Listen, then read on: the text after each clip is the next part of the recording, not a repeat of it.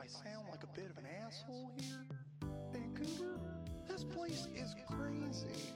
Vancouver? I'm sorry if I sound like a bit of an asshole. Vancouver? This place is crazy. Boom! We're recording. Mm-hmm. You recording? I'm recording. Go. Wait, why don't we do it with both of our hands? Ow! All right. Okay, how's that? Oh, hell yeah. That was good.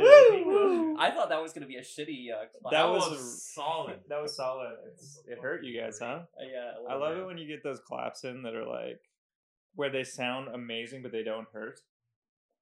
Oh, yeah. Like, I don't know how you do that, if there's a way. It's something about the physics of compressing air between hands. Right? It's got a cup. Yeah. Yeah. So, in case you guys don't know by the written title of this episode, it's like, why do I even introduce people when there's a bio and a written title before they click the episode? I'm here with Daniel Irving and Josh Aries. Hi, Mike. Hi, guys. Hello, Mike. The creative team behind Mr. James's dad. What's that? See, this is the problem with doing this where I don't know. Josh has done reverse. Josh just did reverse. And then we Friggin' also sweet. did Run and Gun. We did The Better Forever. The Better Forever. Yeah. Yeah. You guys won audience choice on that guy, right? Yep. Yeah. Hell yeah.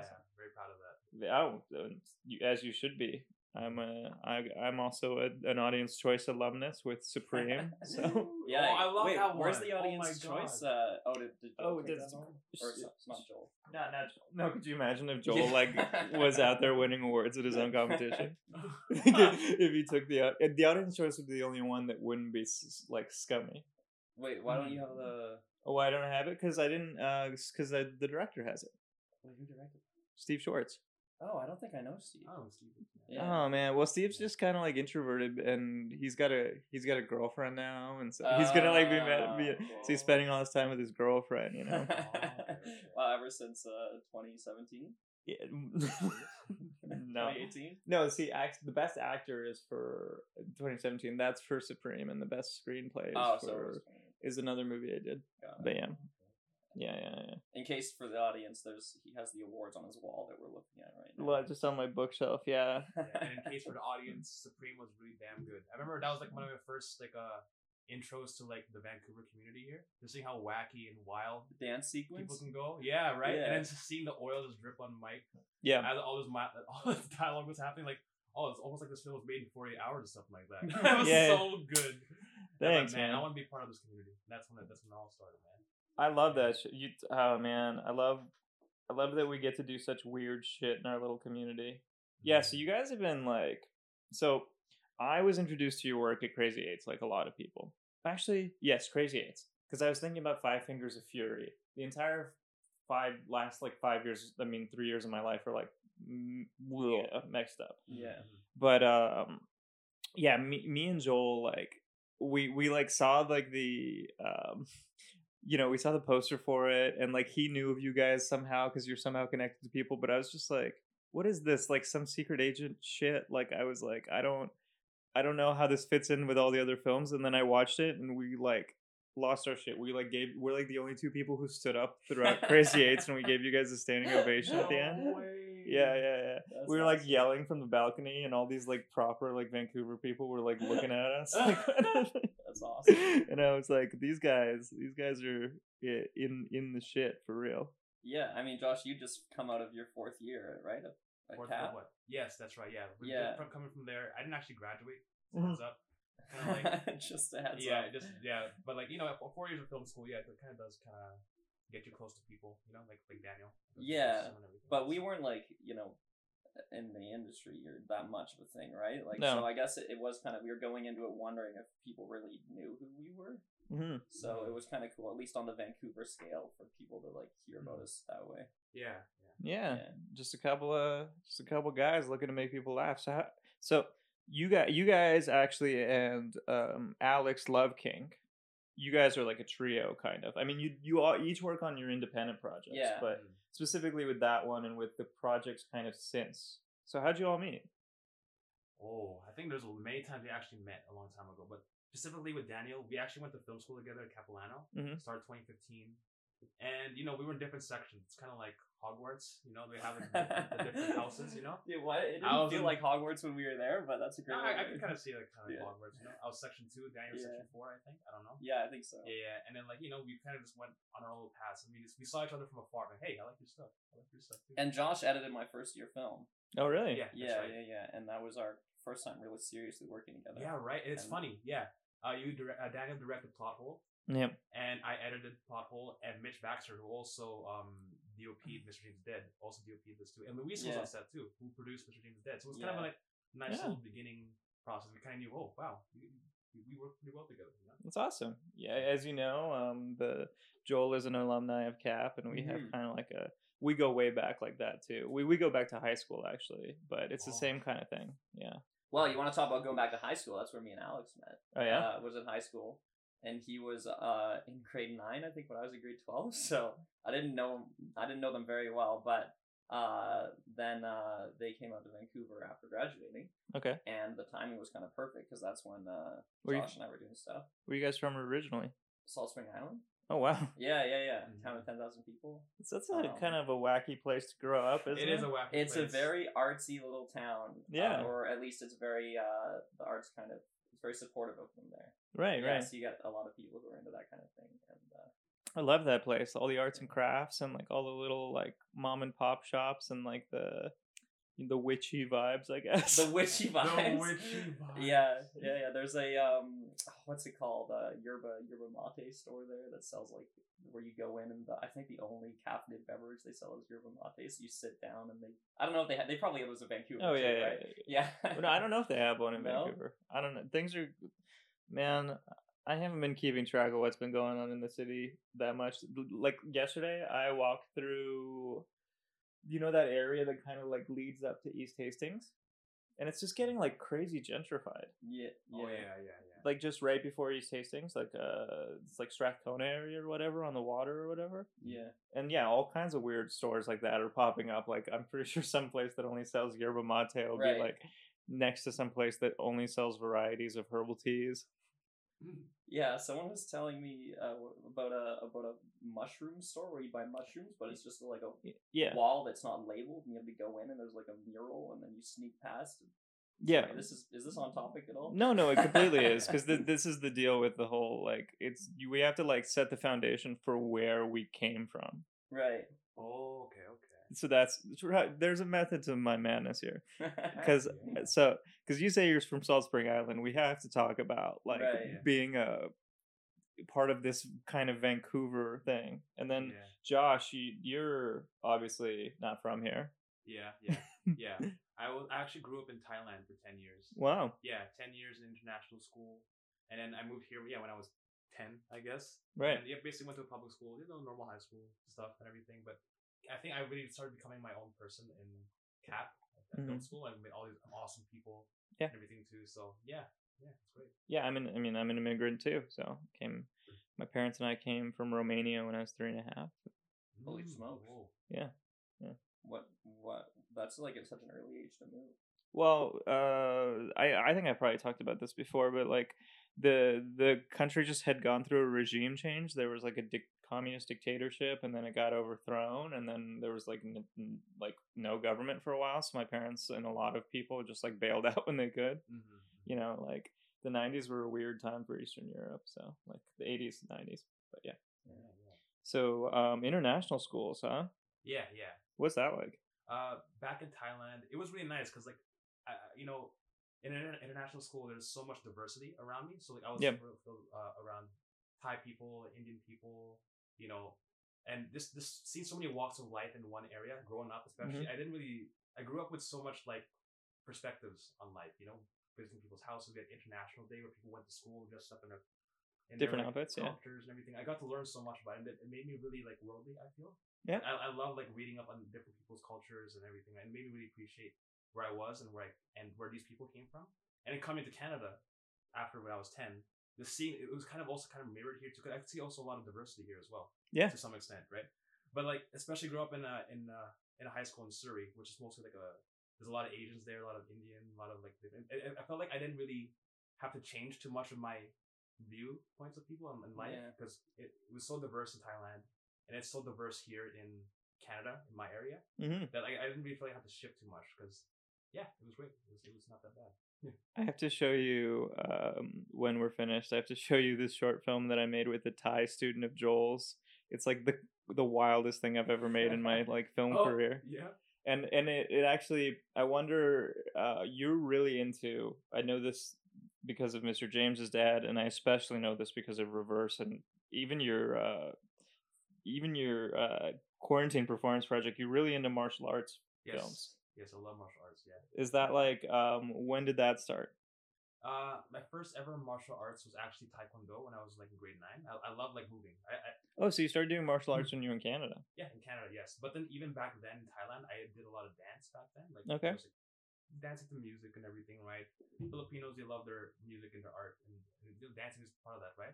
Yeah. And it just so happened to be so synonymous with, for me, with like martial arts, where you basically learn how to do a pattern, you know, Mhm. Taekwondo, Right. and you learn how to punch or kick. And I thought, I like Jackie Chan too, so I thought I might as well go to like martial arts for a bit, right? Yeah. And yeah, my love for that came from just moving and just seeing people move and wanting to move a lot as well. So Yeah, because your films, they do mesh dance with fighting a lot. Like specifically, The Better Forever yes, is. I wouldn't. Oh, sorry. No, go ahead. Yeah. I wouldn't say like it's not only me. I would say Daniel is the one who pushes more to dancing than I do. Which is really funny because Yeah. you're the one with the most dance experience Yeah. out of the three of us. Yeah, it's Yeah. wacky. Yeah. Oh, really? Because Yeah. Alex is a great dancer. Oh yeah. Yeah, he and is. they did dance throughout all of high school. Yeah. And they always undersell themselves when it comes to their experience in it. Yeah. Oh, there. Oh God, in The Better, well, in all of your projects, they're so good. Yeah. Yeah.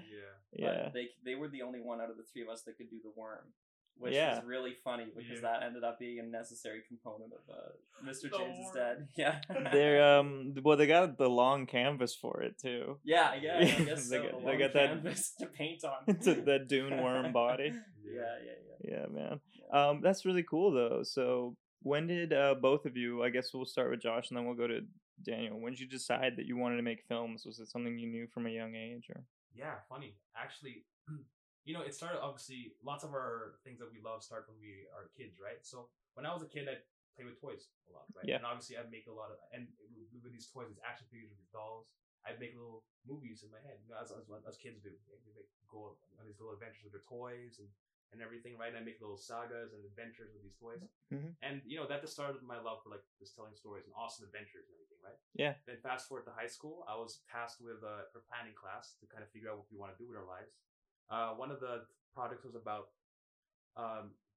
the bad things of LSD or something like that. Oh. They wanted to talk about they wanted us to make a project about why LSD is bad for you. Oh, right? And I was like, I didn't know back then. Okay, sure, let's do it. And then we wanted to make a video project because me and my friends are a bunch of clowns. Just want to Yeah. So we use that product as an excuse to make us do some jackass shit, basically, right? For school. Yeah. So like just have a shot of a guy doing LSD, and that gave us an excuse to just blow the doors wide open and do the most wacky shit in front of our school because that's bad because LSD is gonna make you do that shit. But then at the end of the day, we showed the most wacky film ever. Yeah. And the teachers laughed, the class laughed, and I was hell yeah, Yeah. for us to do wacky shit. I bet that the teachers, like some of them too, they're just like, oh man, we have to tell these kids that LSD's bad. Yeah, right. It's like part of the curriculum. It's like, Yeah. I don't know about you guys. I wouldn't be who I am today if I hadn't done mushrooms. Right. Oh yeah, same here, bro. Yeah. It's out in the public now, but yeah. No, it's fine. They're Yeah. kind of they're legal in a lot of places, and like Daniel just said, there's a dispensary in town with a special knock on the door, and Yeah, so sure. it's getting more and more. And to build up on that real quick. So after that experience, like making people laugh, I thought, wow, this is great. But then like the whole test thing about what you wanted to do in your life ended up with me being either a cop or like Right. either a cop or like a what do you call it, a civil Really? engineer or a computer scientist. 'Cause I was Really? very like big brain math kid, right? Yeah, you were good at math. Yeah.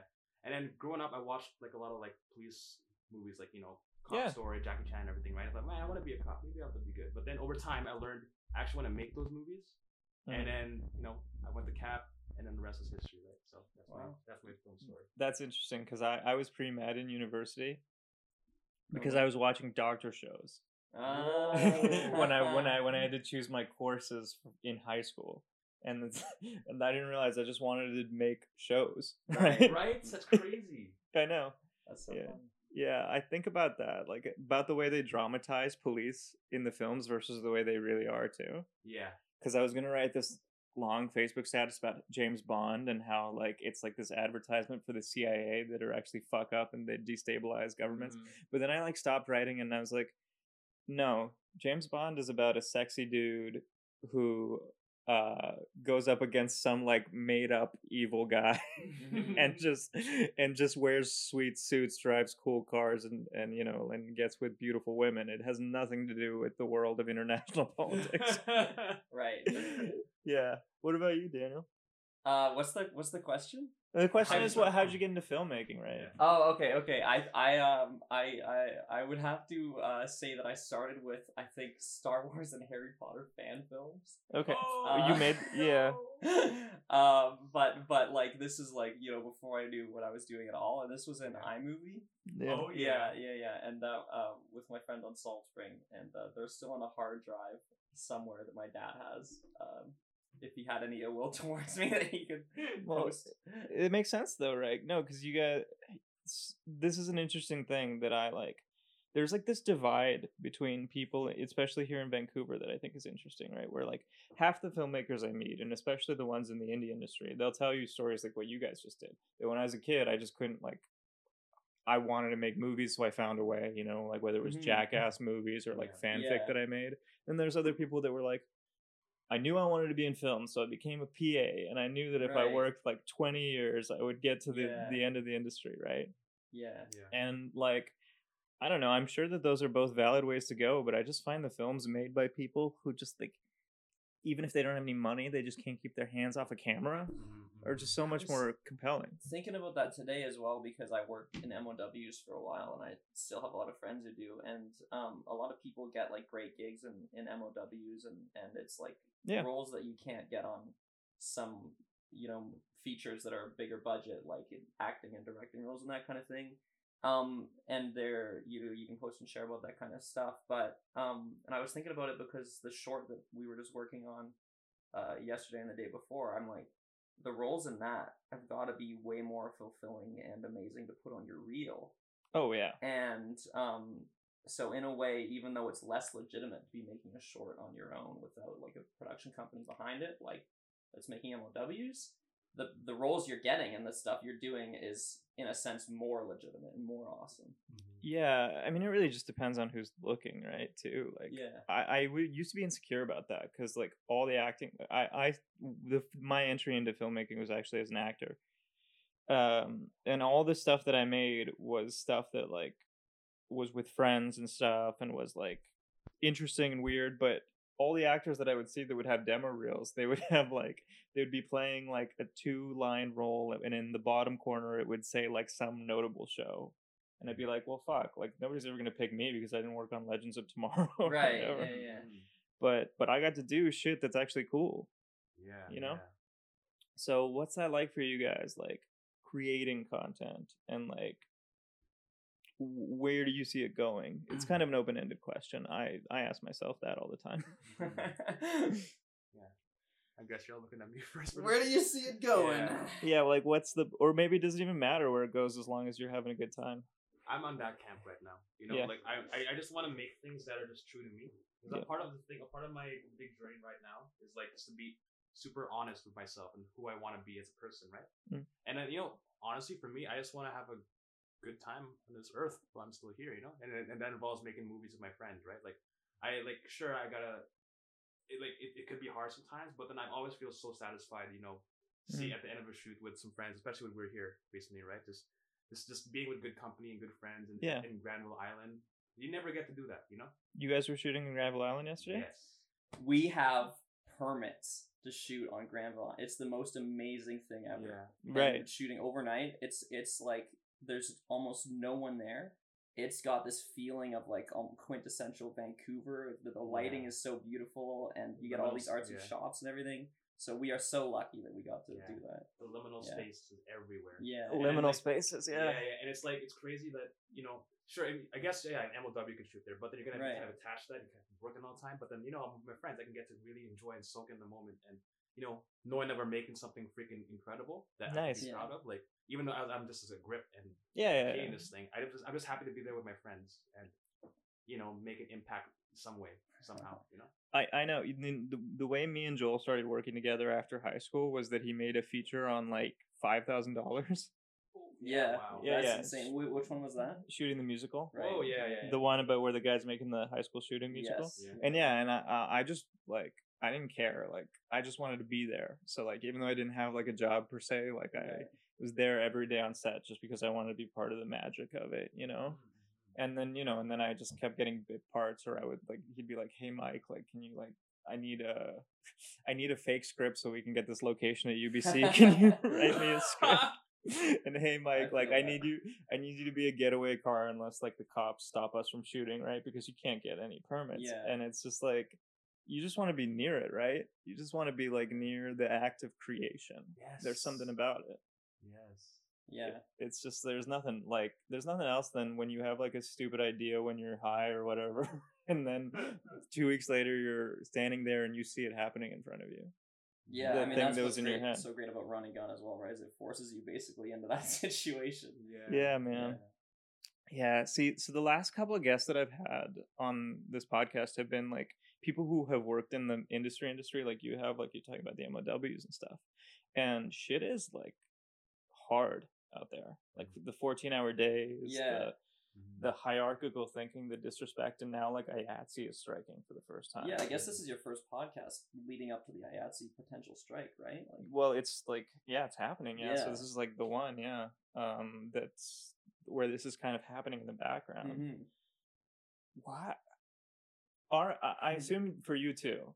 Like growing up my entire life, everything I heard about filmmaking was like, yeah, you're gonna work 14-hour days and want to kill yourself because it's Yeah. you're gonna get overworked even if you get a job, and then like people like stories of people getting into car crashes on the way home. Like this is an interesting thing. Why do we think in film that that's okay, but like at no other job it is?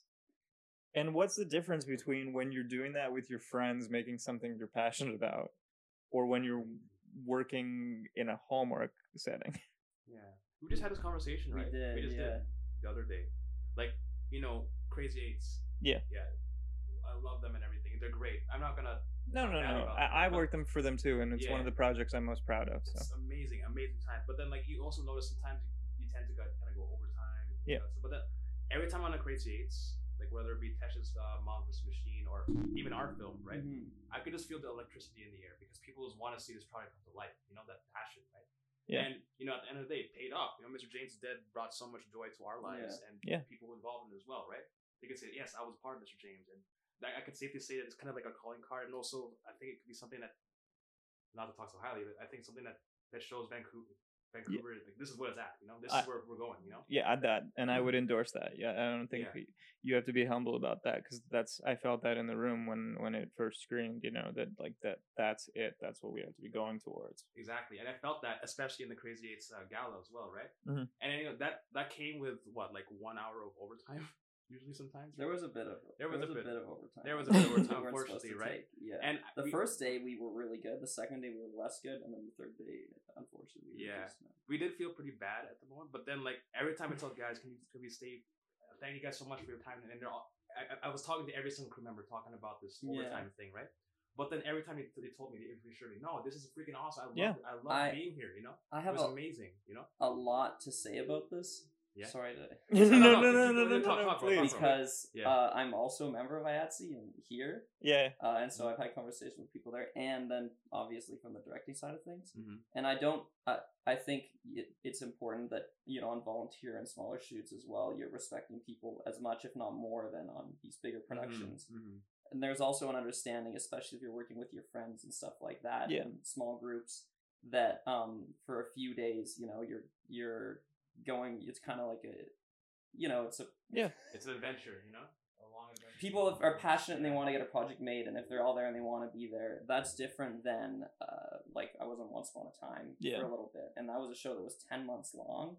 There was 3 hours of meal penalty every day, and we would do at least 14-hour days and often 16-hour days, 5 days a week for 10 months. So I was not a show call on that show.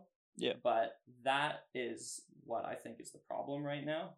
And and at least in Vancouver, I can't speak for LA. Mhm. A lot of people don't want that to change that I I know. know, because they're making money off of that, and they're not worried about obviously the damage that they are or are not aware that it's doing to their body and to their mentality, and to their lives and their family, etc. Yeah, see, I think about this.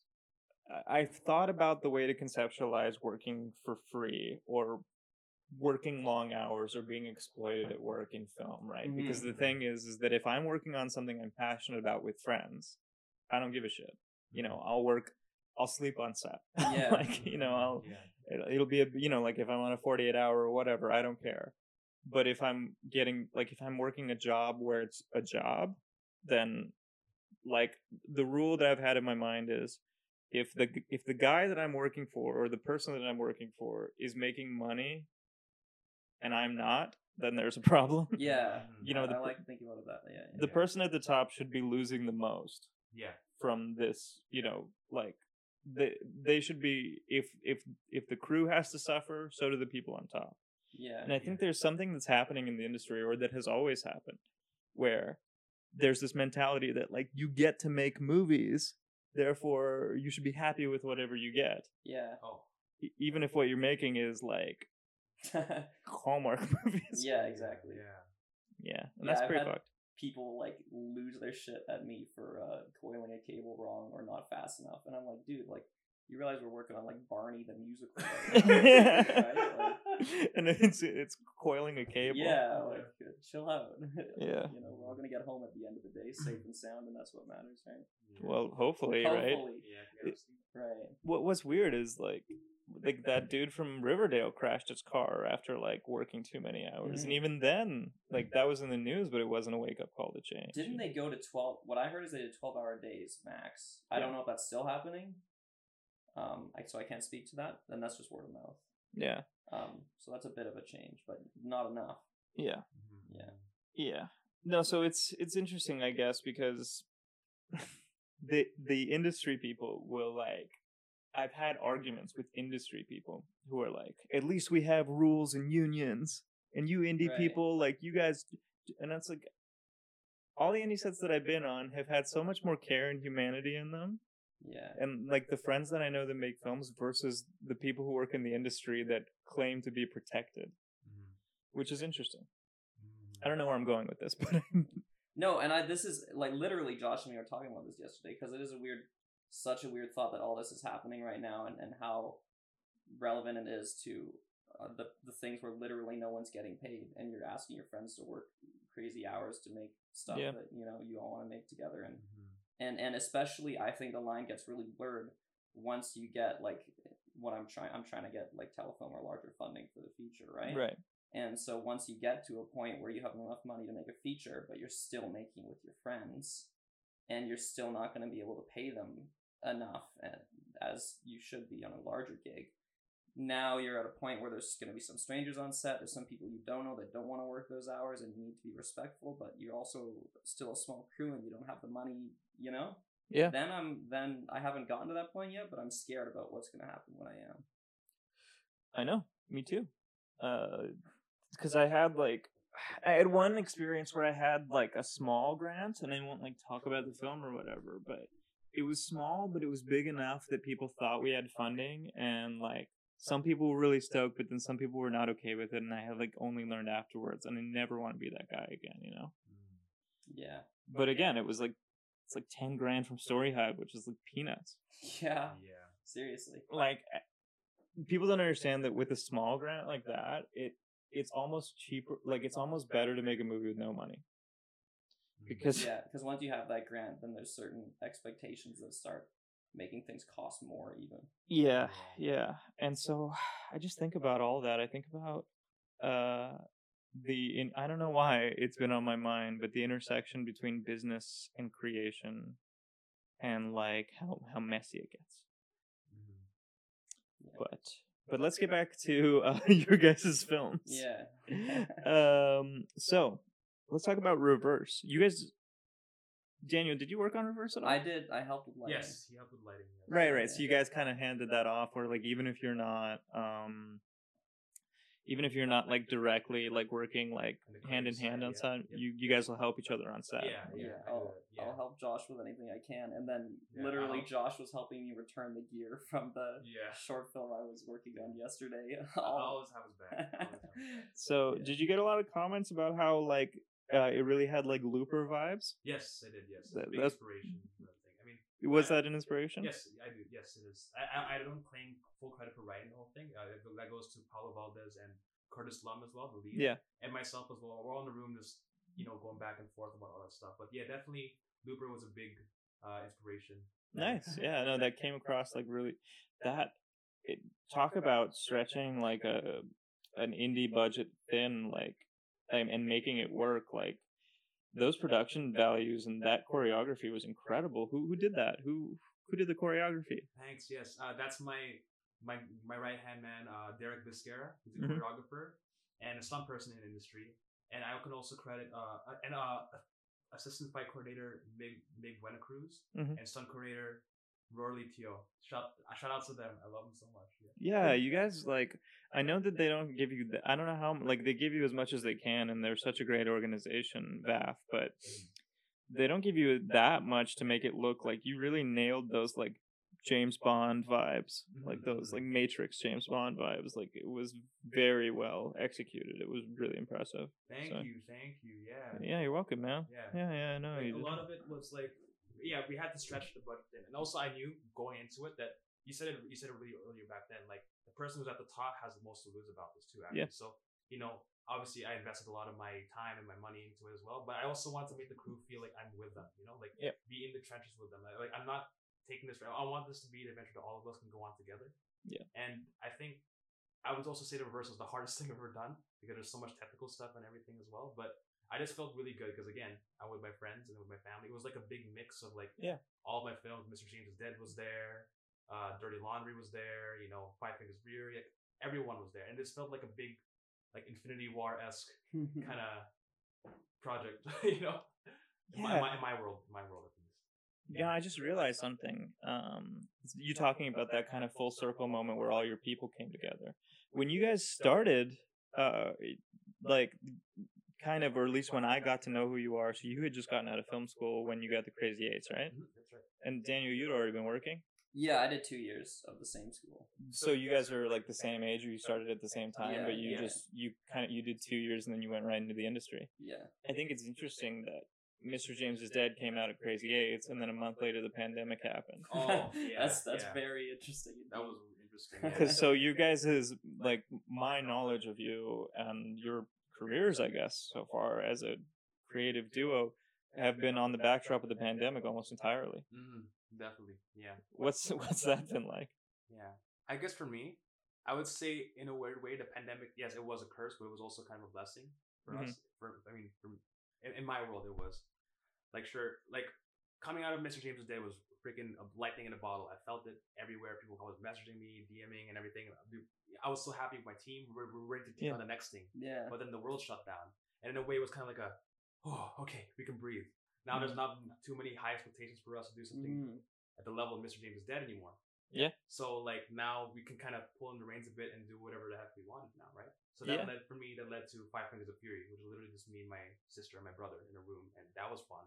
Yeah, you're doing the things you talked about that made you want to be a filmmaker, just playing with action figures. But even less, you're playing with your thumbs. Exactly, just with your fingers, right? So because of the backdrop of the pandemic, the expectations on us it was a lot lower. But then that allowed us to really break that expectation every single time we come back out of the woodwork, and it was fun. I like doing that. No, yeah, it was really cool. I mean, you come out of Mr. James is Dead and you make something in your room with your siblings, and it still wins the quarantine. Yeah. I'm really proud of that. Which was 800 people, right? 800 submissions. It's something like that. Was around, I don't know how many people were in that one, but it also went to the Isolation Short Film Festival, which is like Canada wide, and it topped that one as well. So I'm pretty proud of that. Wow, cool. Yeah, I remember talking to you about that, and I was like, I'm gonna make something for this. What are you thinking? And then in the last moment, you're like, no, I don't think I'm gonna do anything for it. VQPP. Yeah. Then I ended up bailing. Yeah. And Josh ended up making that at the very last second. So it's really funny how much you talk about something, it doesn't really matter. It's just doing it that It's matters. just doing it. When you pull Exactly. through, Yeah, on that, yeah. which is amazing. And I will say with Five Fingers of Fury, that was like literally like a 48-hour film festival thing as well. It was legit made in like 2 days, and it was just something that was just so fun and in the moment. Like, fuck it, let's put a flashback scene. Let's see how that goes, and it was just so fun, you know. Yeah, dude, that's incredible. What about you, Daniel? How's it been for you working in the pandemic? Well, I want to say about Mr. James is Dead, which led into this. You can look at it as being very unlucky because we didn't get to screen in person anywhere, except for a long time. The initial. Yeah, except for that one screening at Crazy Eights, and our film is, I think, very much out of any film you want to watch, one that's great in person. It kind of interacts with the crowd so much. I remember the feeling of sitting in the audience and hearing the crowd react. It was like nothing I'd felt before, and that was amazing. You almost wish you could go back in time and realize that's the last time, right? I wish I could have recorded the sound just so I could know where people were laughing and when, because it's totally different. You don't expect people to laugh anyway. But I think you can also look at it as being really, really lucky for us, because if we'd gone to picture a month later, Mr. James Said would never have happened. Right. And we wouldn't have that movie, and it was so important for us. So I think we were super, super lucky.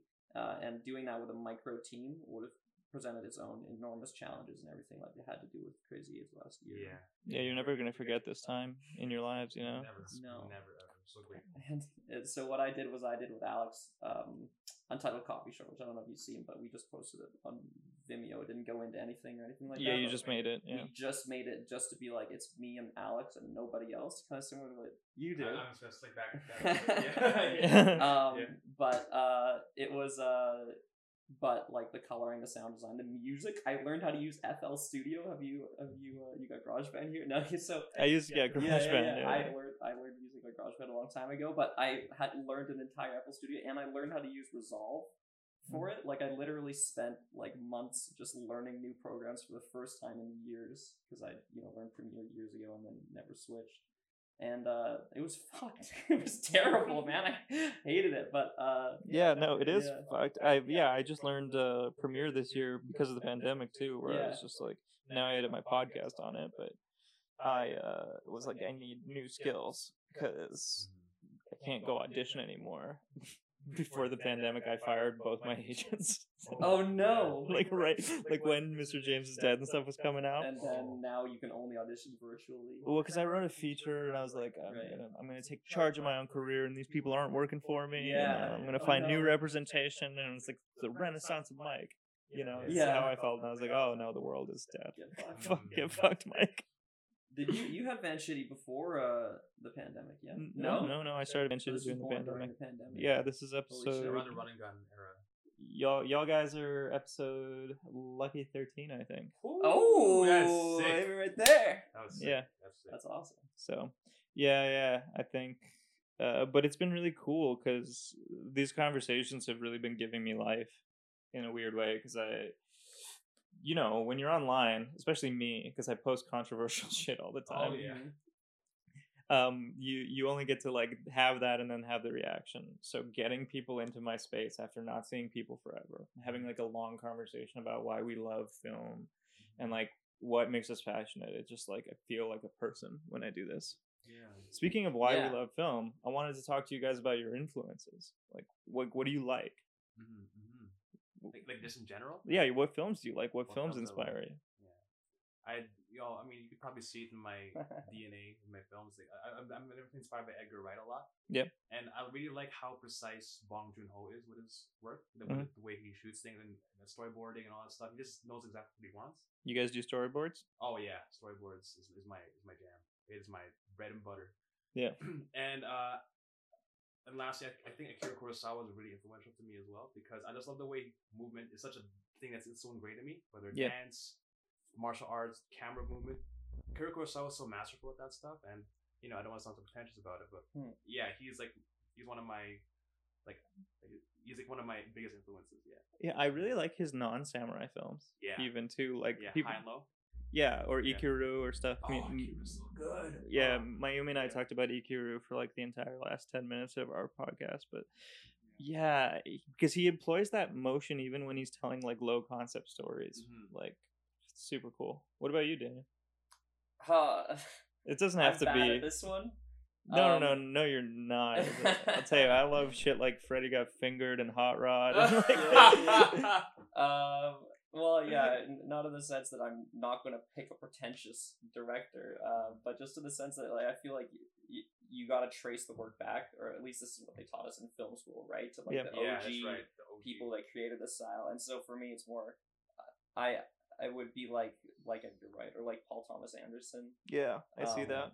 Magnolia is, I think, possibly my favorite movie, which is crazy because I hate long movies. Me too. I hate anything over like an hour 40, but it's a 3-hour long movie, and I just couldn't I don't want to spoil anything for people who haven't seen it, but the ending of the film, they just do something for 15 minutes that just makes absolutely no fucking sense. It's the craziest out of nowhere. Why would you write this into your script? Yeah. And they just did it, and I hope you can see that in stuff like Mr. James's Dad and other projects we're doing where it's like, how often are you watching a movie and you're just bored and you're like, this is something I've seen before, or like, okay, and then they're gonna get back together and it's like, and now you're doing like fucking, you got a dragon smash through the window and it's like that's not what happens, but it's that level of like, what the fuck? I love that shit. Absurdity, man. You gotta inject. The world is absurd. Reality is absurd. Like, people going for realism. Like, in real life, the craziest shit happens all the time, right? Especially like this year is proof of that. So you gotta inject something surprising into your work. I've been reading a book about directing, Yeah. believe it or not, and one of the things that is written in it is about or no, maybe this is from a master class. Yeah. But anyway, it's talking about how like a lot of times people be like, yeah, a character wouldn't do that, but people in real life do shit that they wouldn't do all the time. Like, people in real life are crazy and weird, and they're not consistent. And same with reality, like you're saying now. Yeah, I think when an actor says, because usually an actor who says that, right? Like, they say, my character wouldn't do that. And they'll say that even if they're talking to a director who wrote it. Yeah, exactly. Which is weird. Yeah. But I think they say that more because they're, like, afraid of looking bad. You know, and that's, like, the trust relationship, I think, between, like, a director and an actor. And, like, and the director and everybody they're working with is, like, they won't say things like that, or they won't be hesitant if they really trust you. And it's like, how do you get them to trust you? It's difficult. I really like Boogie Nights by PTA. Yeah, I think that's a perfect movie. I've watched that one. That is a good one. But what was I gonna say? Oh yeah, the 90-minute thing, or like the 100-minute film, or whatever. Dunkirk, man, like, you can make a war epic in that amount of time. Why the fuck would I ever watch a 4-hour war movie again? Have you seen it? You haven't seen Dunkirk? No. I've seen it, but on a plane.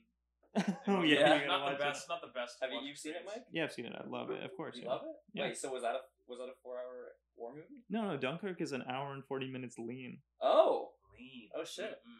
Yeah. Is it good? So good. Yeah, it's like, I think it's Christopher Nolan's best movie. Oh wow. Because it's just, there's no fat on it at all. And then I just watched the new Venom movie. Like, I wasn't gonna watch it, but then I read somewhere that it's 90 minutes, and so I watched it. Like, that's a real selling point to me if a movie doesn't overstay its welcome. Francis Ha, one of the biggest influences for what we're working on right now. It's I think a 90-minute movie. Wow. Yeah. Like, they don't, like, am I crazy? They don't make 90-minute movies now. Yeah. Maybe it's 70 minutes even. Like, it's insane. Everybody milks everything. Like, I mean, look, there's some movies where, like Dune that's coming up, is 2.5 hours, and it's like, okay, for Dune you can take that long. Right. For another disposable Marvel movie, make it 90 minutes. Yeah. You know what? I hate Marvel. I did like. Sorry, this is a bit of a cringe take sometimes, because a lot of people I hang out with, and even Alex, who wrote Mr. Jinstead, loves it. Yeah. But I might even watch them if they were like 70 or 80 minutes. You know, because then it's more like popcorn than I'm like sitting down for. You want to talk about cringe takes or whatever? Hell yeah. The new Spider-Man that's coming out, right? Yeah. It's just like I'm so sick of everything like being sold to us as having references to other things. Right? Like, the reason I got a boner at the end of that trailer is because I miss Spider-Man 2.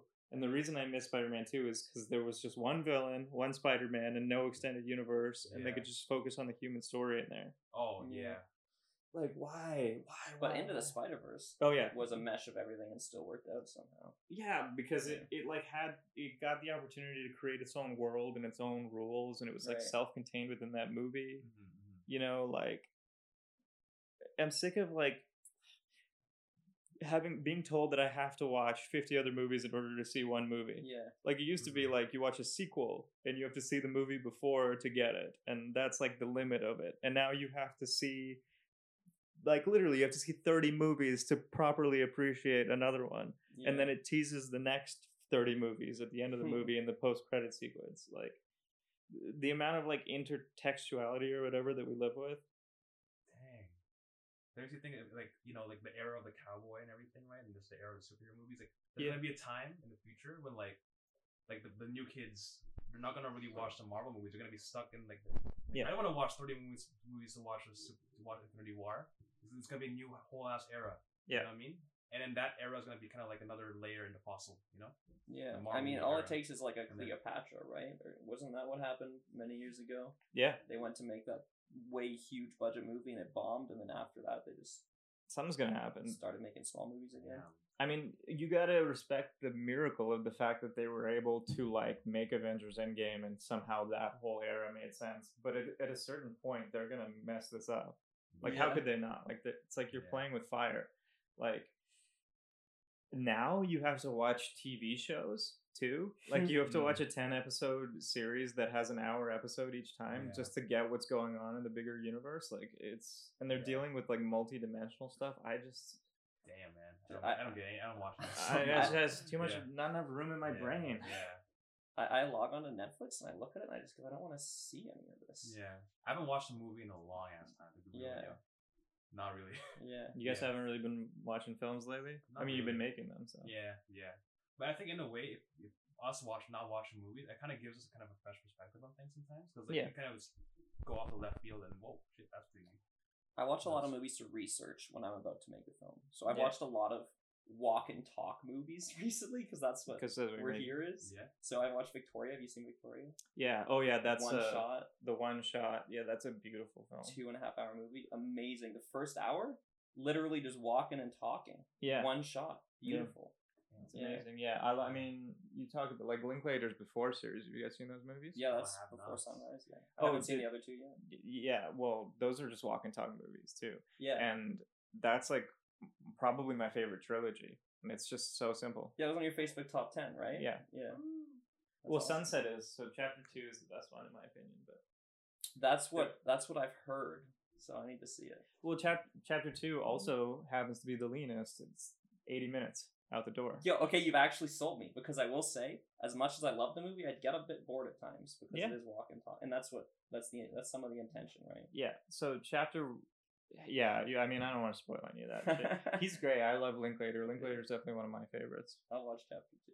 Yeah. Have you seen like what Linklater did Dazed and Confused too, and like No, I haven't. I mean, if you like that kind of movie, he's done a lot. What was I gonna say? Yeah. So School of Rock. yeah, Yeah. School of Rock. Oh That's yeah. one- that's one- Isn't that the wildest? He did School Yeah. of Rock and Before Sunrise. And then he went Yeah. to Boyhood after. Like, whoa, Yeah. damn. School of Rock, 4.5 stars on Letterboxd. That's my review. Oh yeah, Great movie. great movie. You have Letterboxd? Oh yeah.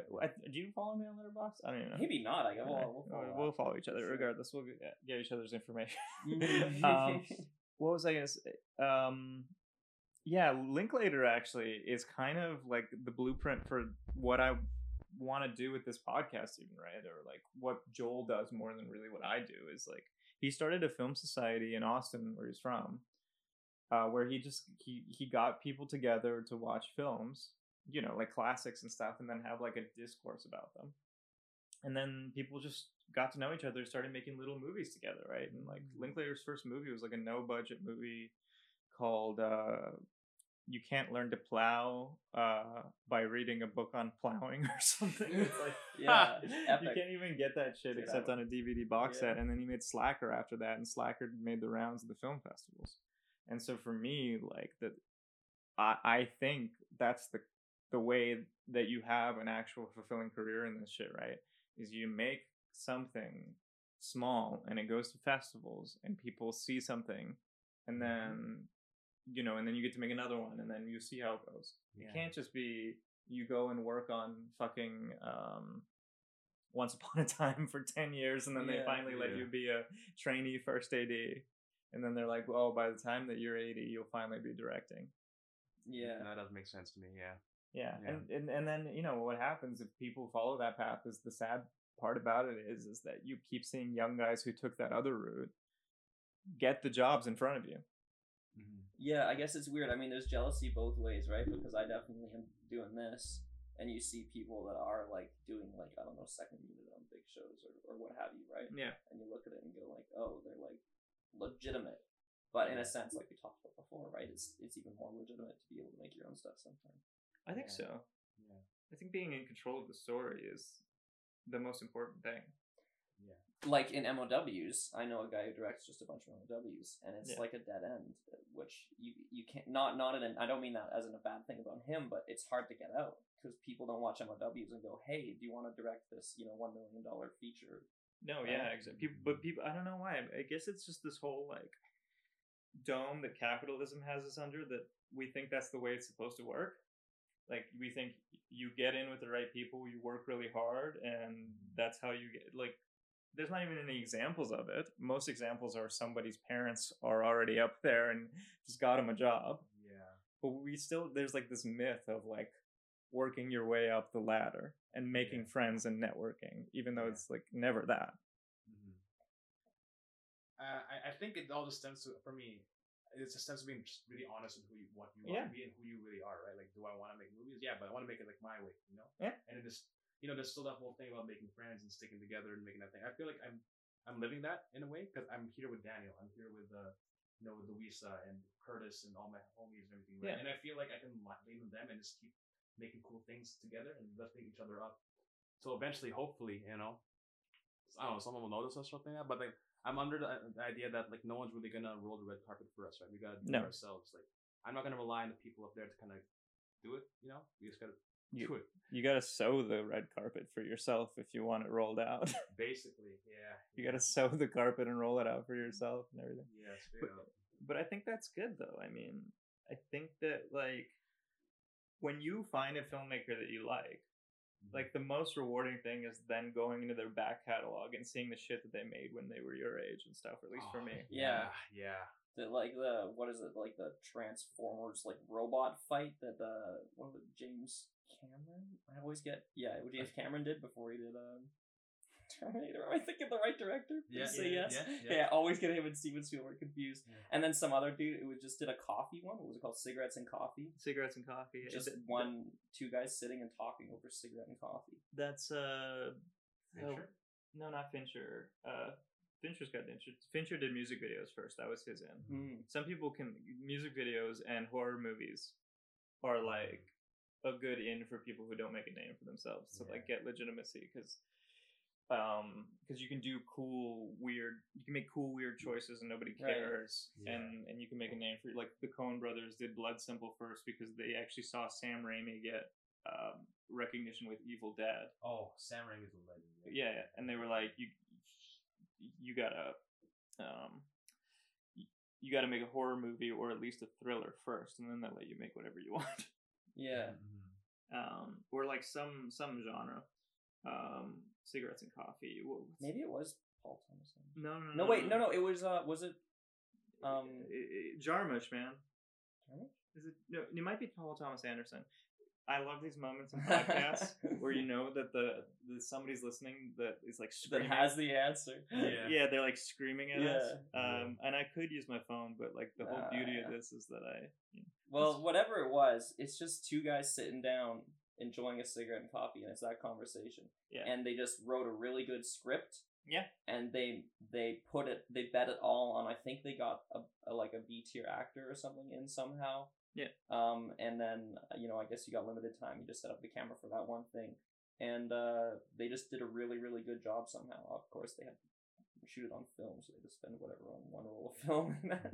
I have a theory that if you have a solid script, like except for fucking movie stars who are like don't really care about acting, they just care about getting paid. You can probably get any actor you want.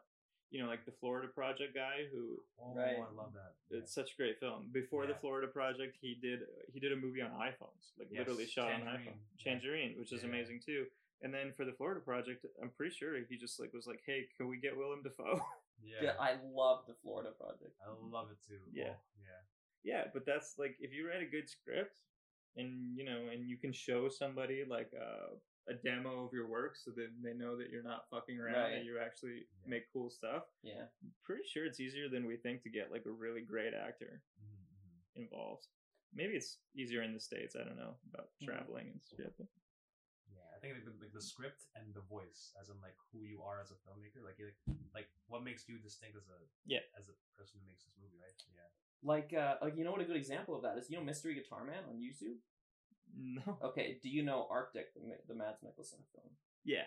Okay, that That's- was made by Mystery Guitar Man, who's a YouTuber. Mm-hmm. And apparently what he said is how he got it is he just called Mads Mikkelsen, and the guy just like grilled him for a few hours and was like, "Do you want to make this movie? Why do you want to make it? Tell me about it." And he just knew it really well and had a good script and was really passionate about it. And then eventually Mads Mikkelsen, for I'm sure not that much money, was like, "Yeah, sure, I'll go sit in the freezing cold for like 4 weeks in Iceland or whatever." Yeah. And to me that makes complete sense though, because if you actually look at the work that these like stars do, like Mads Mikkelsen was in Doctor Strange, they've all done this shit. Right.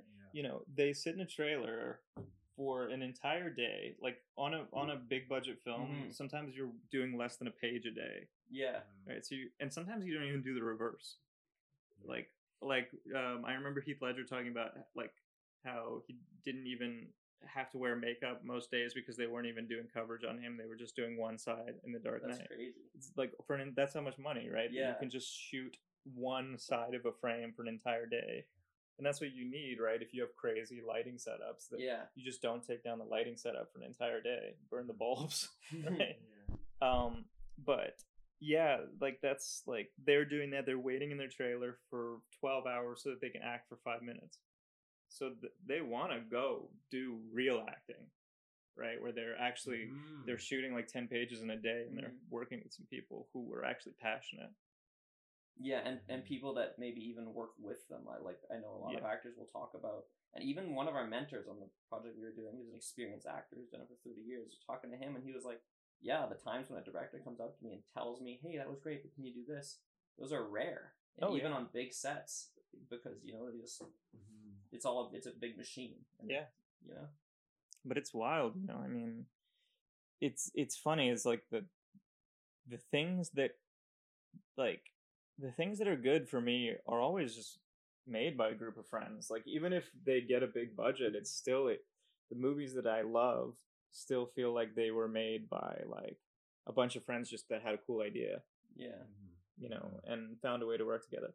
I think even like The Irishman is kind of like that, like That's a long movie, right? it's a long Yeah, I movie. haven't seen and it. Sorry. No, it's a long movie, and only the last 40 minutes are good. So Right. it's not even worth. Like people have ripped into it.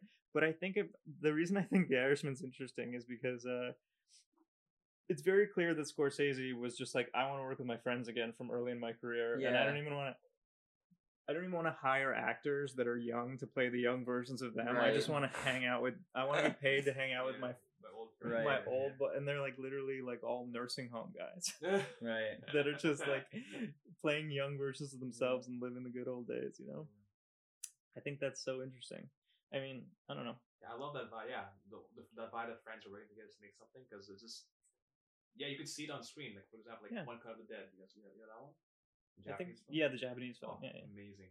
Is that stuff. what's the director of that?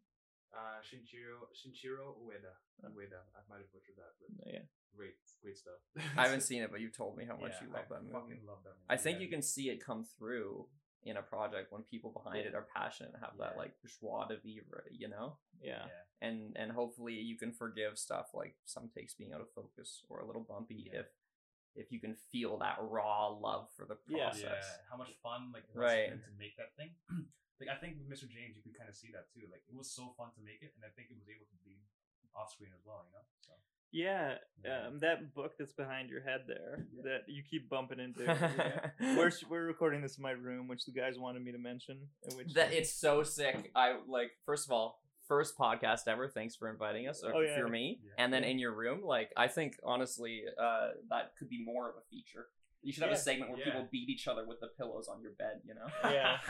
I'll invite some sexy people over. Yeah. So what about this book here? The Yeah, art Zen and the Art of Motorcycle Maintenance by Zen and Robert the- Persig. By Robert Percy. Well, he talks about two things he talks about here. We're not on camera, so you don't have to Yeah, like, show it to I'm Wait, show it to me. I want to see it. Okay. Yeah, you see that shit's kind of beat up. Like it's probably my most beat up book that I have. Oh, I know this book. yeah, Yeah, I've read like 10 pages of it. it's good, man. Well, because it's a road story, but it's about something that we still haven't really solved in society. I think, which is like society has this tendency to separate technicians from artists. Right. Yeah. Like you talk about how you were good at math, and so you thought you were supposed to be an engineer, you know, and like we have this whole thing where like it's almost like we've separated into this like masculine and feminine energy too, where we're like, yeah, fixing cars and shit is like Right. it's a man thing, and then painting pictures is a girl thing, and then Yeah. there's like even this shame almost about working in the film industry because you're making art. And so we have to overcompensate as men and make it like, no, this is tough, and we're working long hours, and we work with these toys, Holy shit! Yeah, Right. right? Like, yeah. wait, Big no, cameras. no, I'm a technician. I know Yeah. the ins and outs of this camera and this computer program. I'm a fucking engineer, Right. not a Nancy boy, you know. So the book is about how do we like acknowledge that in every mechanical thing there's an aspect of art, and in every artistic thing there's an aspect of like form. You know, that there's form and underlying structure and everything, right? And so he's talking about how when he's fixing the motorcycle, like you can tell the time, the human hours that he put into it, and how much he loves the thing, and that there is something about even the finished product that retains that sort of care and love that he has for it that we're kind of losing in society because everything's become so automated. So it's kind of like what you're talking about when you watch a film that might have shots that are out of focus or might be jank or might not have that much money, but there's like an imprint of the love that the people who Yeah. made it, like it like leaves behind something, Yeah. you know, that love on set and the joy and the laughs and everything. I think that's why you can watch a movie like The Room, which is technically a disaster, Mhm. Yeah. and it can elicit so much joy because there's a guy's like real passion in it. Yeah. You know, And I think it's impossible to get that with a Marvel movie because there's so many chefs in the kitchen. There's so many boxes that need to be checked, right? That no one's individual passion and love for it is going to come through in anything like a bumpy frame or out of focus or anything like that. no, yeah, exactly, because it's all just like, and that's really why these Hallmark movies suck, right? Right. Because it's like, you know, movies with the same plot as Hallmark movies make millions of dollars every year in the general industry, right? The reason these suck is not because of the plots and some of the actors are great actors in other things, you know, it's because they're assembly line and because nobody on them cares about them. Yeah. Like that's the real issue, is nobody cares. Yeah. Everybody's just getting paid and they know it. Yeah. So, yeah, maybe that's it. Maybe that's what we should be aiming for, is that we just work on things we care about. It doesn't even matter how much money. I don't know. And then we want to leave the imprint. I mean, sorry to. No. But you have to acknowledge on that though that a lot of people don't have that ability to. A lot of people need money, and I think as low as the barrier is to entry for film, it's still like I think every day about how much effort and time I'm putting into it, and how lucky I am that I'm able to, right, and that I still am not on having made my first feature or what have you, right? Right. And that if you didn't have money or you weren't able to work in the ad field for the days that I am, and how impossible it would be to ever make, you know, do the stuff that like we're talking about, volunteer on those projects that where no one's getting paid, where no one's making you have money. to pay rent somehow. Yeah. Definitely. Or like have family support or whatever. Yeah, that's actually it was escaping my mind, but that's like the last mark on this I think that I wanted to touch on is privilege. Yeah, exactly. Just in general. Yeah. Also the privilege of getting to work with your friends, because arguably those people in Hollywood with all the money that are fucking everybody over, all they want to do is just hire their friends too. Yeah. Right? Like the money is imaginary. right? Like basically to a guy like Elon Musk or whatever, Mhm. 10 billion is the same as $10 for me, Mhm. right? It's just it's just numbers Mhm. and whatever. And so, how do we fix that here? Like, how do we make sure that we're giving people opportunities that might not otherwise get them? Because that's a big thing in the film industry too, right? Mhm. We want to work with our friends and we want to be comfortable on Yeah. set, Yeah. but we also have to acknowledge that when we do that, there's an element of exclusivity, which probably isn't a Yeah. problem when nobody gives a shit about you and you're just making Ooh, interesting. Yeah. when you're just making something that nobody cares about. But what happens when you get a little bit of success and you don't throw the ladder back down? It happens a lot. Mhm. I don't want to keep talking. I've talked a No, lot. no, if you no, wanna No, touch no, on no. You this, guys but- are both talking equally. Yeah. Okay, I'm yeah. observing. So don't worry. No, it's okay. It's okay. That gets me thinking a little bit too, actually. Passing the ladder down. If I can say, I think the first and most important step is to elevate voices that aren't Yeah. ones like mine whenever you can, because it feels dishonest for me to tell a story about a gay romance, for example, because that's not personal to Right. my life, Mhm. or to tell a story about some people who's been marginalized, someone's been marginalized by their race or what have you, stories like that. I think it's Yeah. important that they're told by people who've gone through those experiences, and I know as a filmmaker, they're not stories I'm planning on telling, because you can only really ever, I think, tell what's personal to you, right? If Yeah. you're not gonna, what's the quote? If you're not gonna write about your own life, then what are you gonna write about, right? Yeah.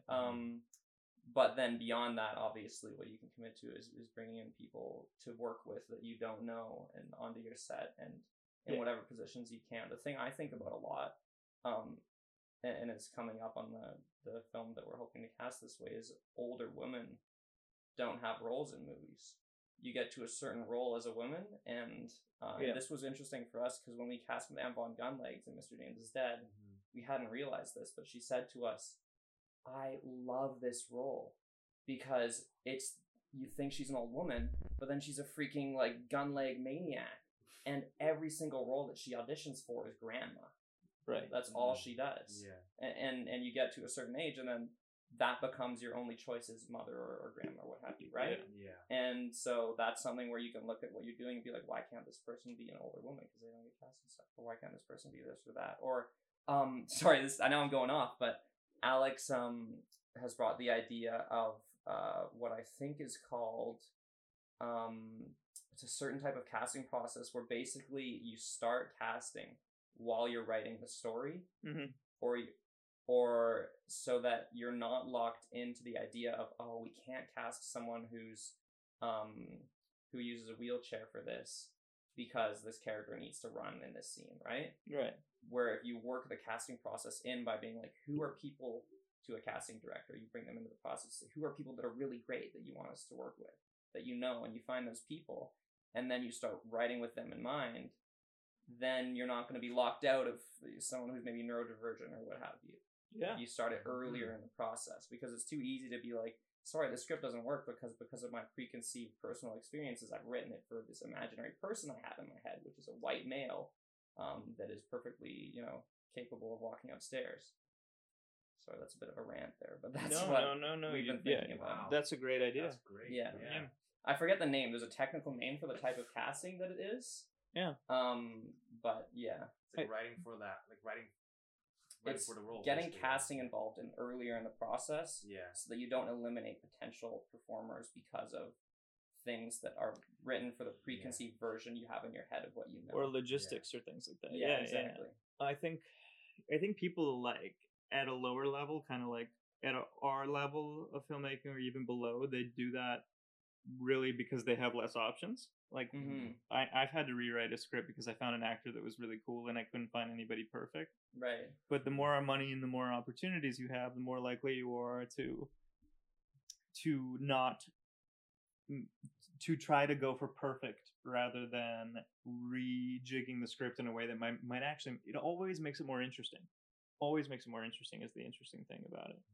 Yeah, you're never exactly. It's adding character, right? And when we talk about the passion behind the project that makes it bumpy or what have you, adding someone who has something different about them like that, is often seen as like an issue, like, oh, now we're gonna have to work around this problem.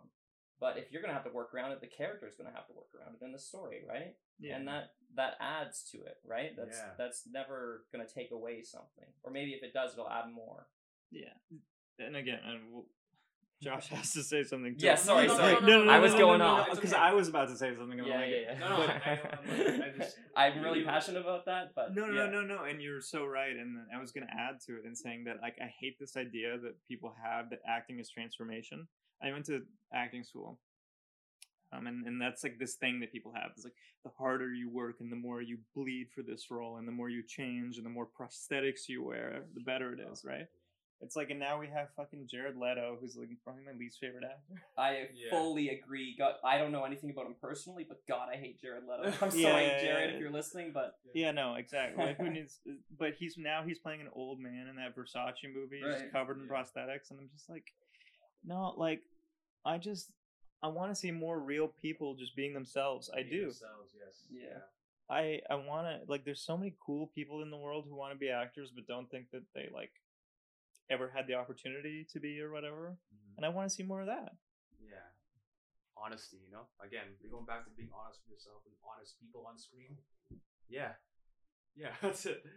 No, I mean, one of the problems that's weird working with Josh that we have is often we'll end up casting our villains as Asian people, right? Oh, right. Or thugs, right? Because all the stunt people, or like a lot of them that we love to work with and that Josh loves to work with, are Asian or Filipino, right? Mm-hmm. And there's a boundary between working with your friends and people who you want to work with and you want to lift up in the community, and then also representing them as bad guys and the stuff you do. Right, and that's just logistical too, because they're just really good fight people, right? Yeah, exactly. And in a fight choreography, the person who gets hit or who ends up losing the fight is actually in control of what's happening. Yeah, that's right. Yeah. So you have to make the person look good. Yeah, actually throwing the punch, you know. So so it's like your friends just happen to be really good at their jobs, and so they end up playing the villains because they're good at their jobs. Yeah, true.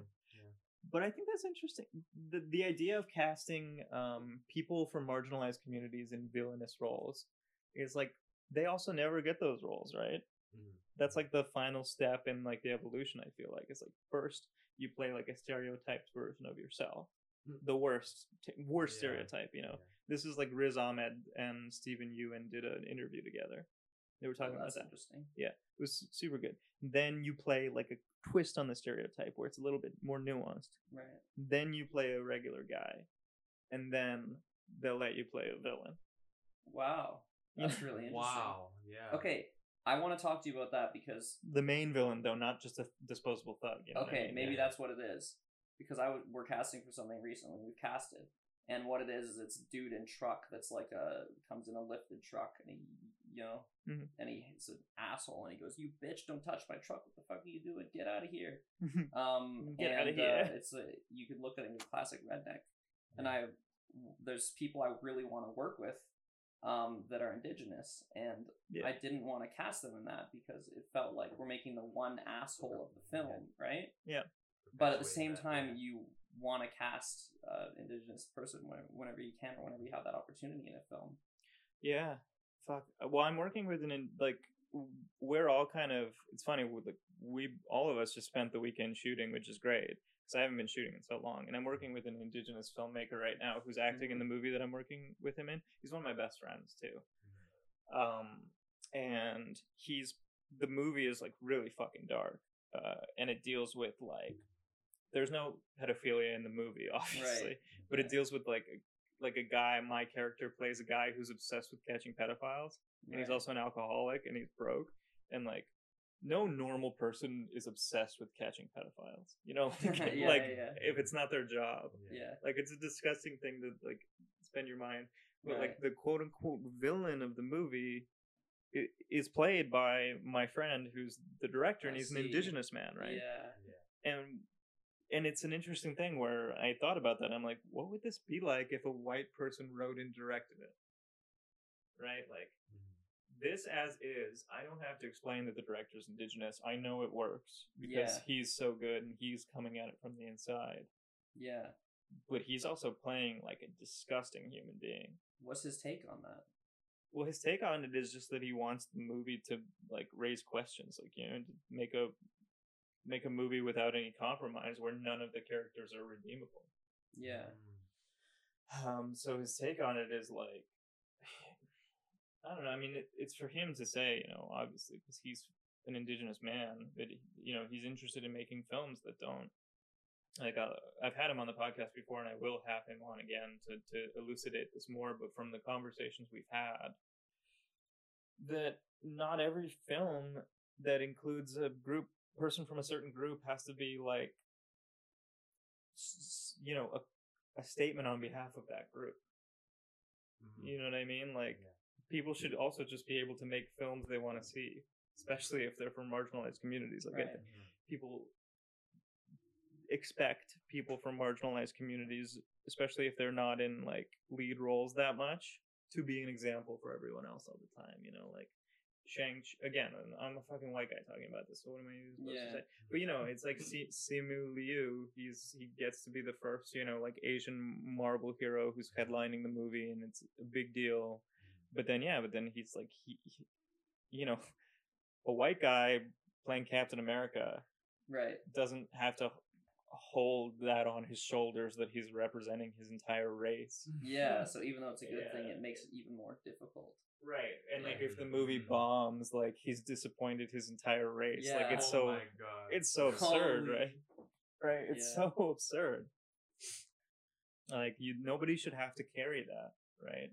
Like to carry the expectations of their entire culture. That's part of white privilege, is that we never have to do that. Yeah. Right? Like people have to be reminded that white is even a thing. Wow. So I don't know.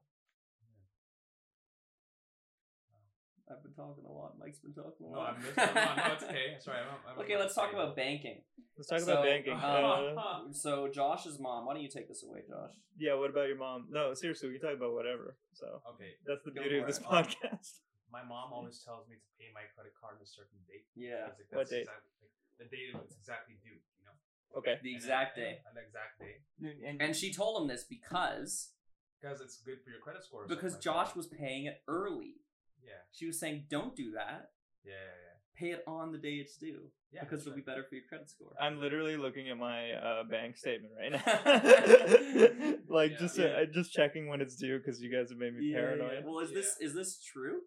I don't know. She always just tells me to pay it exactly in time, or else Yeah. pay it early. Does your mom like work in finance or something? No, she doesn't. She's an event decorator. Okay. Yeah. But yeah, I don't know. Okay, so my next payment is due on October 4th. Well, Oh shit. yesterday. Yesterday. But Well, like, I mean, they won't mind, right? One day. What's one day? no, right? but I mean, you know, it's not. I'm not late though, because I paid it off already. You paid the minimum, or Like, yeah, I just have a zero balance, right? So Okay. I paid all the money I owe. so why does it say your next statement's yesterday? Well, I guess it's just because it's not like automated. Like it's just something they say. Like it's not automated based on me. Yeah. I don't really know. It's just stuff. I'm just gonna pay it on it. It doesn't Yeah. really change anything. It's so I just paid a stupid. few days after, and I'm like, there we go. Here's the crazy thing about taxes that I don't get. Right? Yeah. It's like they know how much I owe. Yeah. Because they'll come after me if I don't pay it. So why do I have to do my taxes? Yeah, that's Yeah. that's a great example of like things that governments can actually change. Like when you elect a local, well, this isn't a local thing, but when you Yeah. elect a local official and you have no clue what they've done, but like, what was that rule that someone put in a while ago where like you can't force your employees to wear heels in workplaces? Do you remember that one? Do you know about that one? Oh no. That was because places like Brown's, where I used to work, they would have a sign in the back that said your heels must be at least this many inches. Oh, Which wow. is just, that's fucked. You can't say to people they have to wear this, like, that's messed up. Wait. So like it has to be, and it can be over, but it can't be under. Yeah, exactly. Oh. Wow. And so they would do that as a rule, and some elected official put it in that you can't do that anymore. And that's, let me just be honest, that's like the only rule that I know about that like locally has been put into law. Yeah. So stuff like the taxes thing, stuff like that, it's like, that's why are we not doing that? Sorry. No, don't apologize. You Yeah. you raise a great point. and that I'm just I'm like literally every time I look down when you're talking, it's just because I'm thinking about the implications of what you just said, and I'm like, fuck me, like yeah, right. things are so inefficient. God damn it. It's what I was talking to you guys about this podcast about how like my friends did all that protesting and I did some as well. I got arrested out there. Yeah. And like that's the only thing that changed anything. Like governments are so useless, even at doing things that are common sense. Like it's like where the world is burning alive and old growth forests are resistant to forest fires because they have all this moisture and moss and everything, and like they're like literally like by existing that forest protects Vancouver Island from burning up in a forest fire, right? Among its inherent value is like these life forms that are like thousands of years old. But the government, even now, when like we just had like the hottest day on record, you know, this summer, even they can't even think beyond like making a little bit more extra money so they can sell shingles to billionaires in China. Yeah, or maybe not even making extra money, but just, you know, cutting down a different forest and replanting it or doing more sustainable, you know? Yeah. It's just so, it's like a no-brainer. It's the simplest things. And and this stupid tax thing. And man, I could go forever on this shit. The Americans, I don't know if like, I try not to pay attention to their politics anymore because it'll just make me have an aneurysm, but like two senators are the reason why old people can't have hearing aids and like the roads can't be fixed and everything just because they're actually Republicans that are Democrats in disguise. And going against it. Yeah, and just two like the woman and a guy, and they are now we're way off topic. Okay. So personal finance. So now we're back on it. We're back. You know what's fucked? Money makes more money. We're talking about little things we can vote for. I started investing my money just for retirement a while ago, and I did no work.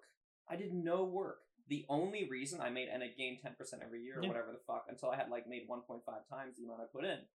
And I was sitting, and I did no work, and the only reason I made more money is because I was privileged enough to not need to spend that money. Yeah.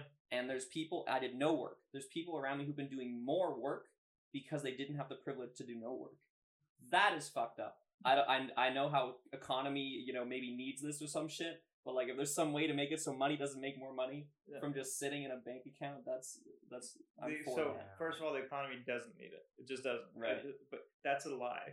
But Joel, same thing. He invested in Moderna at the beginning of the pandemic just because he had some extra money kicking around. He doubled his money. And that's what people are doing all the time. Just because they have some extra money around that they don't care if they lose, it usually just doubles.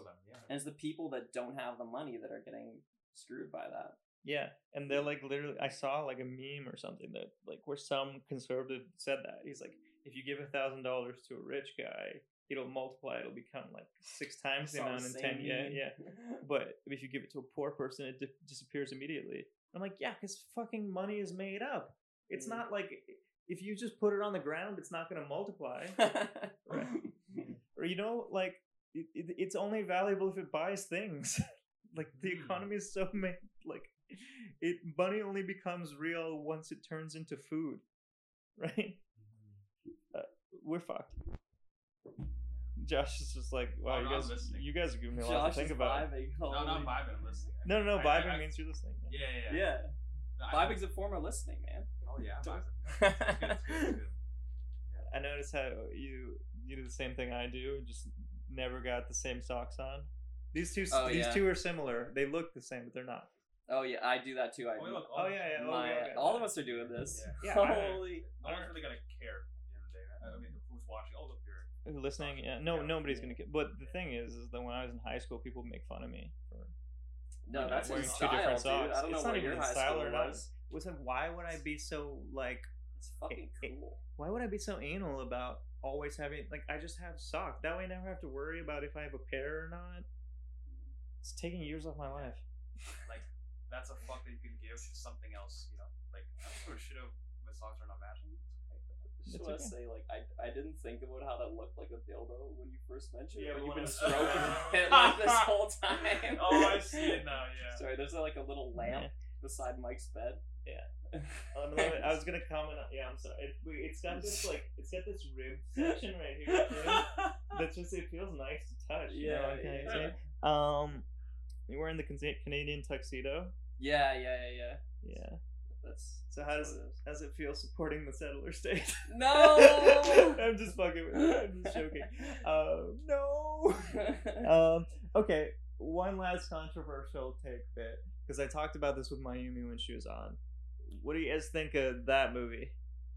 Star Wars Last Jedi. Oh, you got the poster on your wall, and so unless it's ironic, no, it's not. Why would I wake up to something ironic? I could see it. I don't know. Could be fun. Yeah. I haven't seen it. I watched the first new Star Wars movie, and then I decided quite easily that I didn't want to watch the rest. Did you see it? I didn't see it. I'll be honest with you. Star Wars is not really high in my. Whoa. Just to be clear, when I did my Star Wars fan films, it's because I had nothing else to go off of, nothing else to work with. I'm not actually a Star Wars fan. Sorry, Mike. No, you guys are pure-minded. This is cool, man. Why? What was Mayumi's take? No, Mayumi liked it, but she didn't like.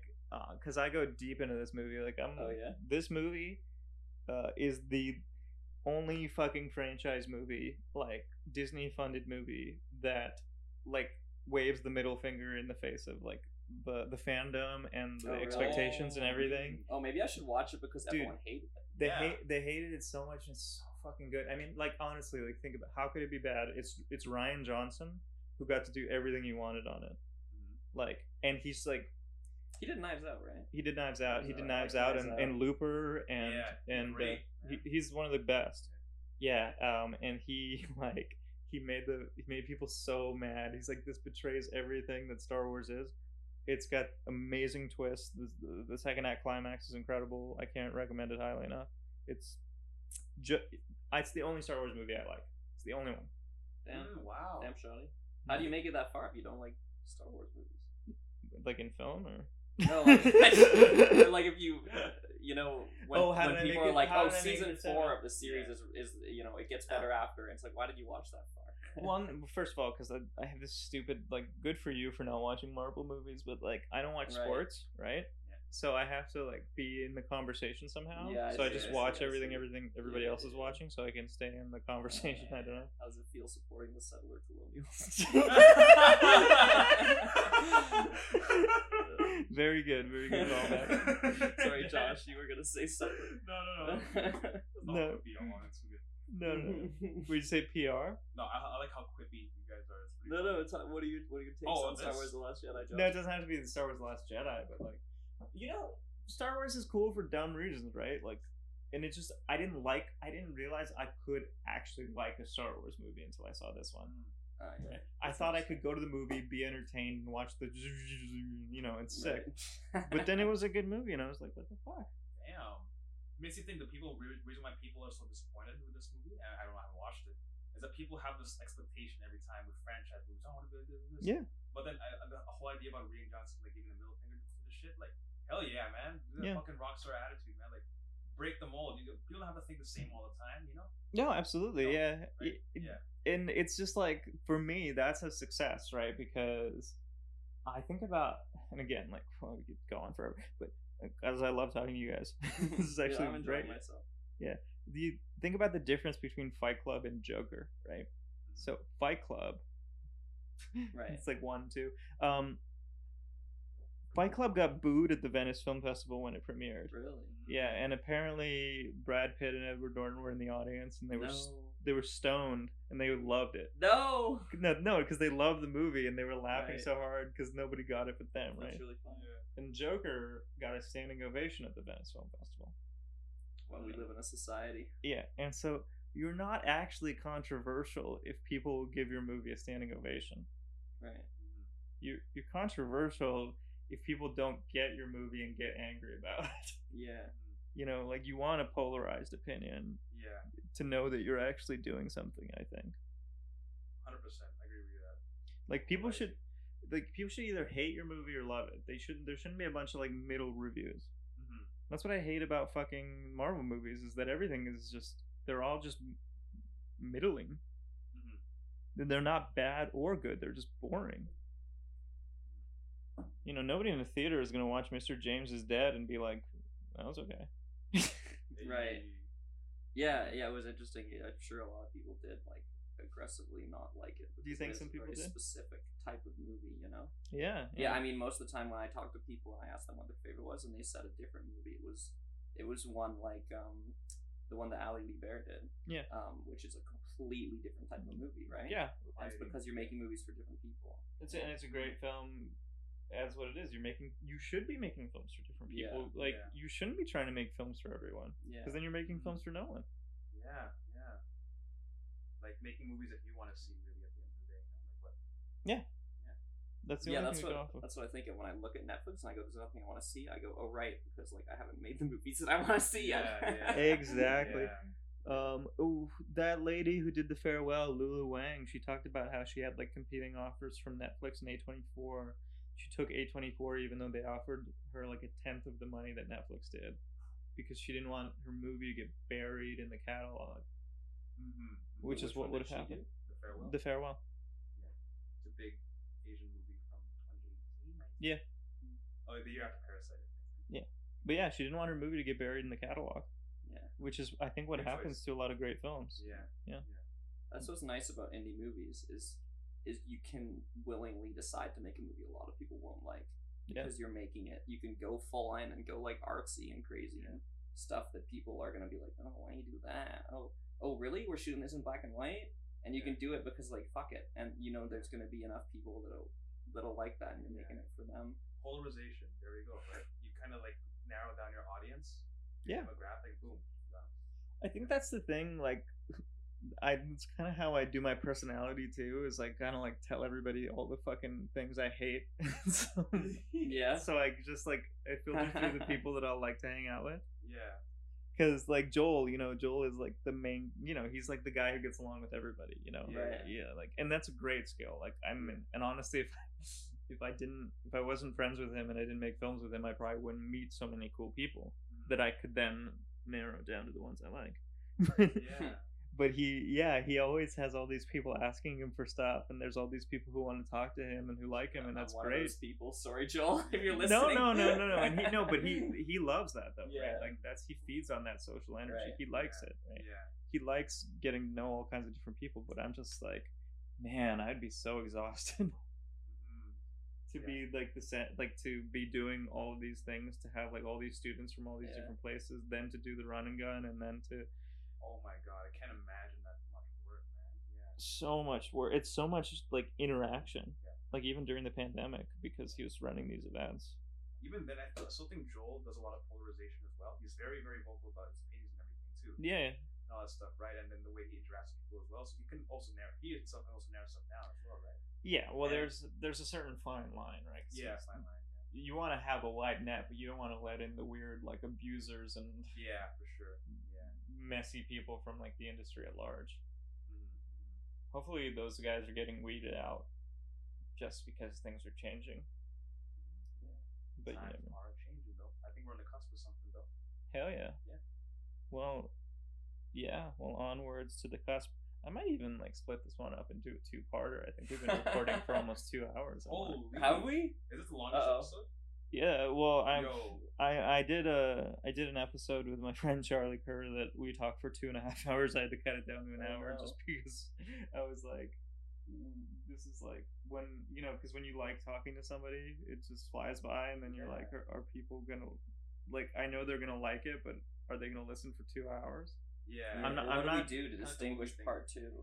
Yeah, I'm not. No, they're definitely. I could think of the delineation, because once we start getting into tax stuff. Yeah. I'm kidding. Credit card stuff. That's not a good point. Yeah. No, that's a good bit, Mike. I'm telling you now. You might be listening in post or what have you. The tax conversation is a good bit. It's a good bit. Don't you dare cut the tax conversation. I'm not going to cut it. Audience, if you're listening now and there was no tax conversation, I want you to know I fought for it. Yeah, no, it's in there. I'm not going to cut that out, man. I don't cut my episodes anymore because I cut episodes at the beginning. Right. And then I was like, who the hell am I censoring myself for? Yeah. And like if my guests want me to cut something, then I will. Do you guys want to do an ASMR section? Yeah, sure. Okay, Josh.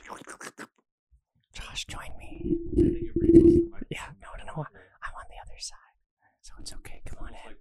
No, Josh. No, Josh. Whoa. Oh. All right, so Mike is currently on his phone. What are you doing, Mike? No, you're all How stuff away. is everyone doing? I'm checking my financial data. Yeah. I love movies. And Shitty is a podcast. I love quality conversations with people. Okay. Hey, wait. So you guys have never done a podcast before? I've never done a podcast. You've done? Did you do like YVR screen scene or whatever? No. No. Oh, you haven't done that one yet. That's like the big one in town. Ooh. You got connections with YVR screen scene? No. Joel's done that show twice now. Oh, yeah? I don't think I could do that show because I should talk the union too much. The actors union, which yeah. by the way, nobody in charge of UBCP listens to me. I've like gotten into fights with them before, but Oh yeah. I feel like maybe if you're part of a big Vancouver union, you might want to post some solidarity with IATSE. Oh, even though the union isn't? Yeah, well, I don't know. I just feel like Is UBCP not rich to support IATSE? no, they're nothing on their Instagram or like main really? pages at all. Which is like, Damn. if I was in charge of a union in town, I would write something. I would acknowledge it at least. I know that it's the American IATSE, not us striking, but I feel like I mean, the local IATSE here still sent out an email. yeah, no, saying that's what I support mean. And all that. You know what's screwed up though? Sorry, this is No. The email IATSE sent out that I got I think like 2 days ago or something about solidarity said that we signed safe harbor contracts here. Do you know what that is? No. Which apparently guarantees shows that we won't strike while they're shooting here. Yeah, so it's literally we sign away our right to strike on shows. I think the way it works is shows that we've signed the contract with.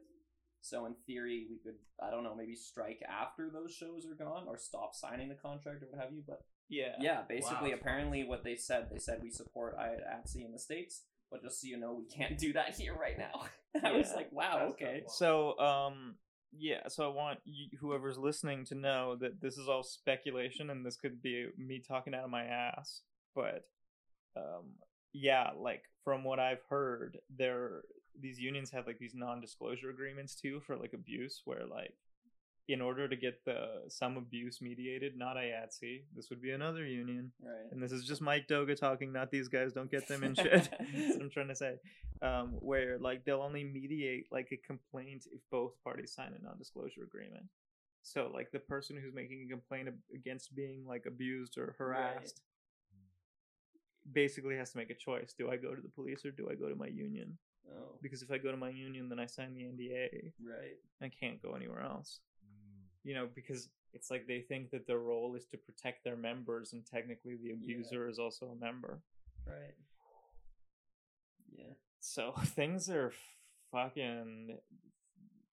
There's a lot that needs to change. Yeah. Yeah, we had to fill out a lot of paperwork to work with UBCP on Mr. James's stuff. Oh I my think god. because of the stunts. And then we had to start. You guys had to pay extra money for the stunts and stuff too? There was insurance. Yeah, I think they covered for us though, insurance for that. And then, but the thing was, our stunt coordinator couldn't make some of the days, and so we needed to get a different one for some of the days. And then, that meant basically because we had to refill the insurance, and it needs a week to process. And we found out about that like a couple days before. So even though we had a stunt coordinator that was more than qualified to work on it and everything, if we hadn't been prepared if we hadn't put their name on the document preliminarily, we would have had to call off the stunts for UBCP actors just because they would have had to redo all the insurance paperwork with the new person, and it takes weeks. Jesus Christ. Yeah, even though they were already willing and worked on big shows and that kind of thing. Yeah. Fucky, man. That's fucky. Yeah. Well, hey. Thanks for being here. Hell yeah. Thanks for having us. Thanks for having us. Yeah, man. This is a lot of fun. You can press the stop. I'll edit something together. Yeah, can we do like a woo? We've been on the podcast. Yeah. If you guys want to, I'm gonna put whatever you guys. I'm gonna tag you guys on both Facebook. I'm gonna put whatever you guys.